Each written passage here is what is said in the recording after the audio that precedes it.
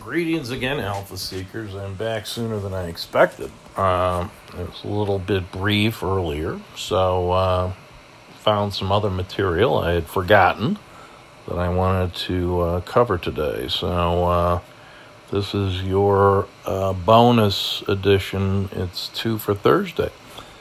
So basically I wrote up some clips that I got from The Week magazine, dated actually June 26th, but you know how magazines are. This actually, I got it last weekend. So, because I get it online, so I suppose if it's the print edition, it would show up earlier. Anyway, always some interesting tidbits in there. You know, they give these little synopses of articles that are too long to read, for the modern mentality at least. And there's too much information out there, so I get it. It's kind of like Reader's Digest used to be, for those of you who are old enough to remember it in its heyday. So, Financial Times report, investors paid more than $230 billion in performance fees to private equity funds over the last 10 years. Over the period,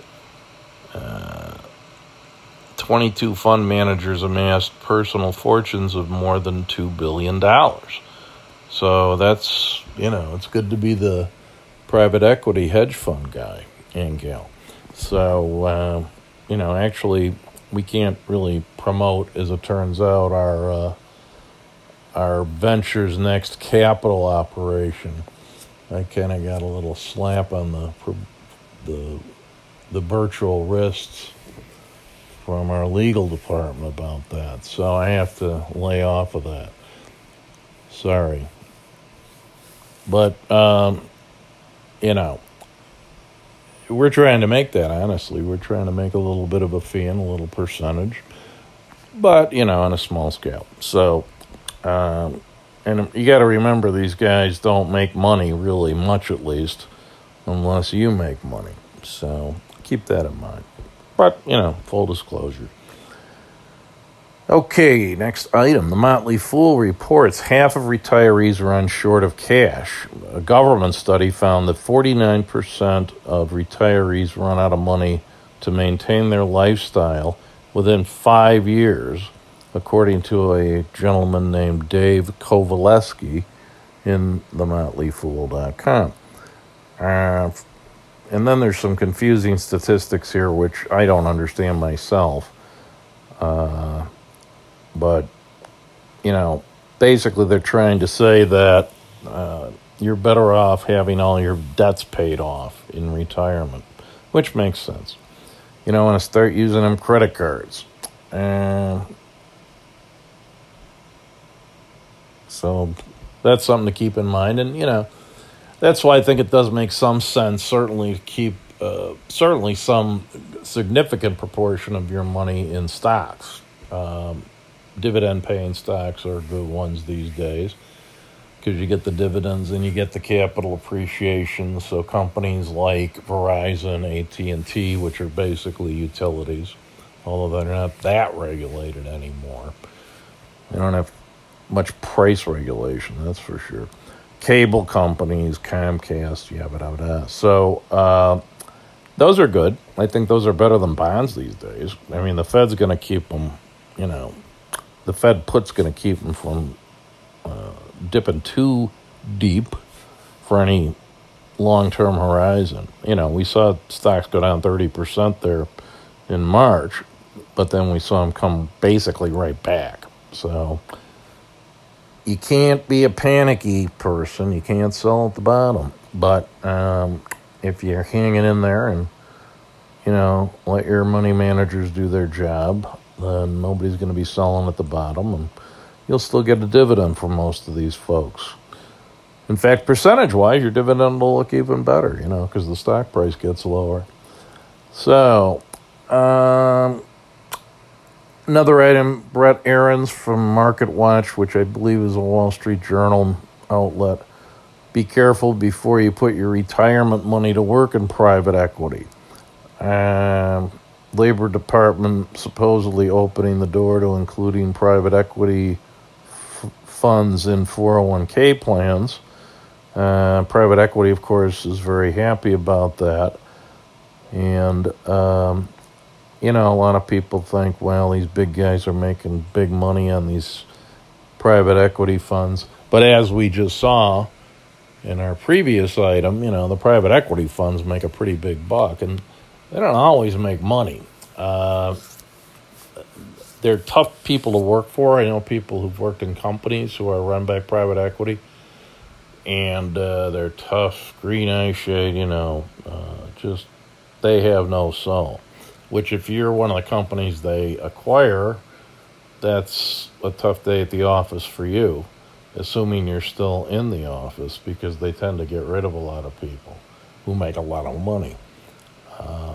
But for the investors, they pay themselves out a big dividend before they do anything else. They load the company up with debt, and, maybe it goes bluey, but they don't really care. I don't find that to be the very most admirable part of capitalism myself.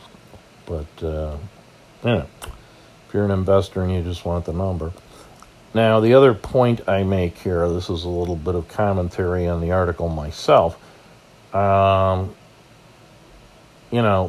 Some private equity has been making money on companies that, venture capital, private equity, these terms are kind of fungible in my experience, or maybe I just don't understand the difference that well. But, a lot of companies stay private for a long time, and then the IPO, where they used to pop like rockets on IPO day, now they keep them private for a long time. So they do this round, that round, and by the time they get to the public markets, they've pretty much been run up to a overvalued number as it is, and then they dump it off on the private or on the public market, and sometimes they actually go down. I remember you could have bought Facebook for $25 a share the day of the IPO, which was widely looked at as a disastrous IPO. But if you had bought it, boy, you got in lower than the opening price, by substantially lower. But I thought that was so weird, I didn't jump on it. I thought maybe there was something people knew that I didn't, and that's another one where I didn't have enough courage of my convictions. So, what else? Yeah. Now, this sounds like it should be in a healthcare blog, but I don't have a healthcare blog, so I thought I'd pass along. Blood type, apparently, according to the New York Times, makes a difference in terms of who gets COVID and how bad they get it.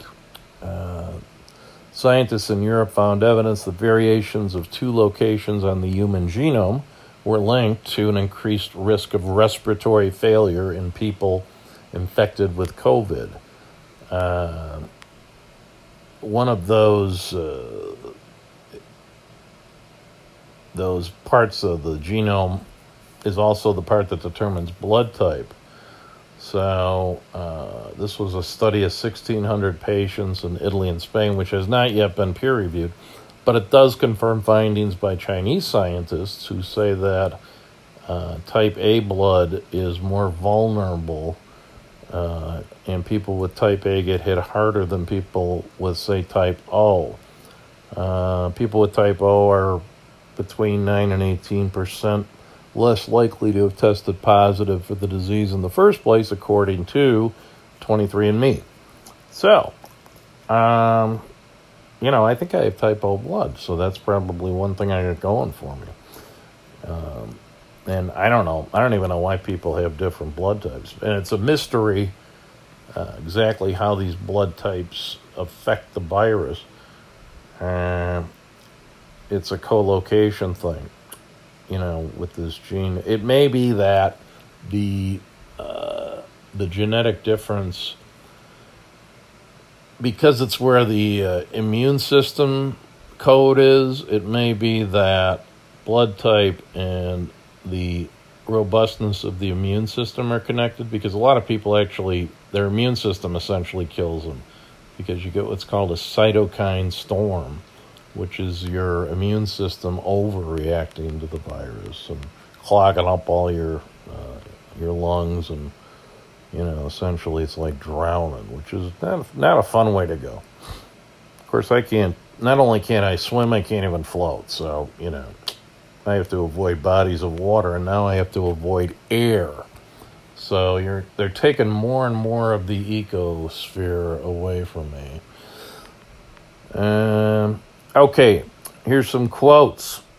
I love quotes. So this one is from a Canadian health official, Dr. Barney Henry, quoted in the New York Times as saying, "We're all in the same storm, but we're not all in the same boat." Now that sounds something like you would hear from a Justice Democrat or something, and it struck me as kind of odd because Canada has the Medicare for all, So I'm not sure exactly what he means there. He may just mean that, even though Canada is widely viewed as far more just of a society and equal of a society than America, and with some good reason, there's still disparities in income, I think. So, Okay, another quote. Here's one from Oscar Wilde.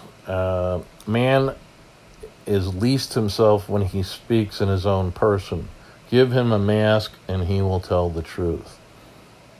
So we all have masks now, and I don't know if it's good or bad, but we may all be speaking the truth to each other.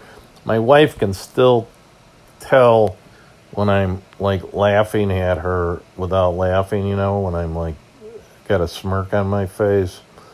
I think she sees the eyes are the window to the soul, so I think she looks through the window, and evidently Irish eyes are smiling sometimes, even though I wear a mask around the house because I'm old and I got COPD. But anyway, here's one from Amelia Earhart, quoted in Goodreads.com. She said, "The most difficult thing is the decision to act. The rest is merely tenacity." Very well spoken, but you know what happened to her. But still, it's a nice quote for a motivational poster, especially for younger people. Maybe you don't know what happened to Amelia Earhart. But up until that last part, she was actually doing quite well. Now, here's one that's very timely. This is from our short little friend, Napoleon Bonaparte, quoted in thebulwark.com. And he said that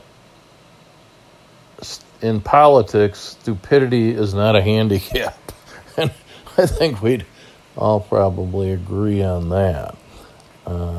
No matter which way the election goes, I don't think either one of these candidates was a Rhodes Scholar, Although we've had our Rhodes Scholars, and that didn't work out so well. So, what are you going to do? Now, here's one from Errol Flynn. My problem lies in reconciling my gross habits with my net income. And boy, can I relate to that.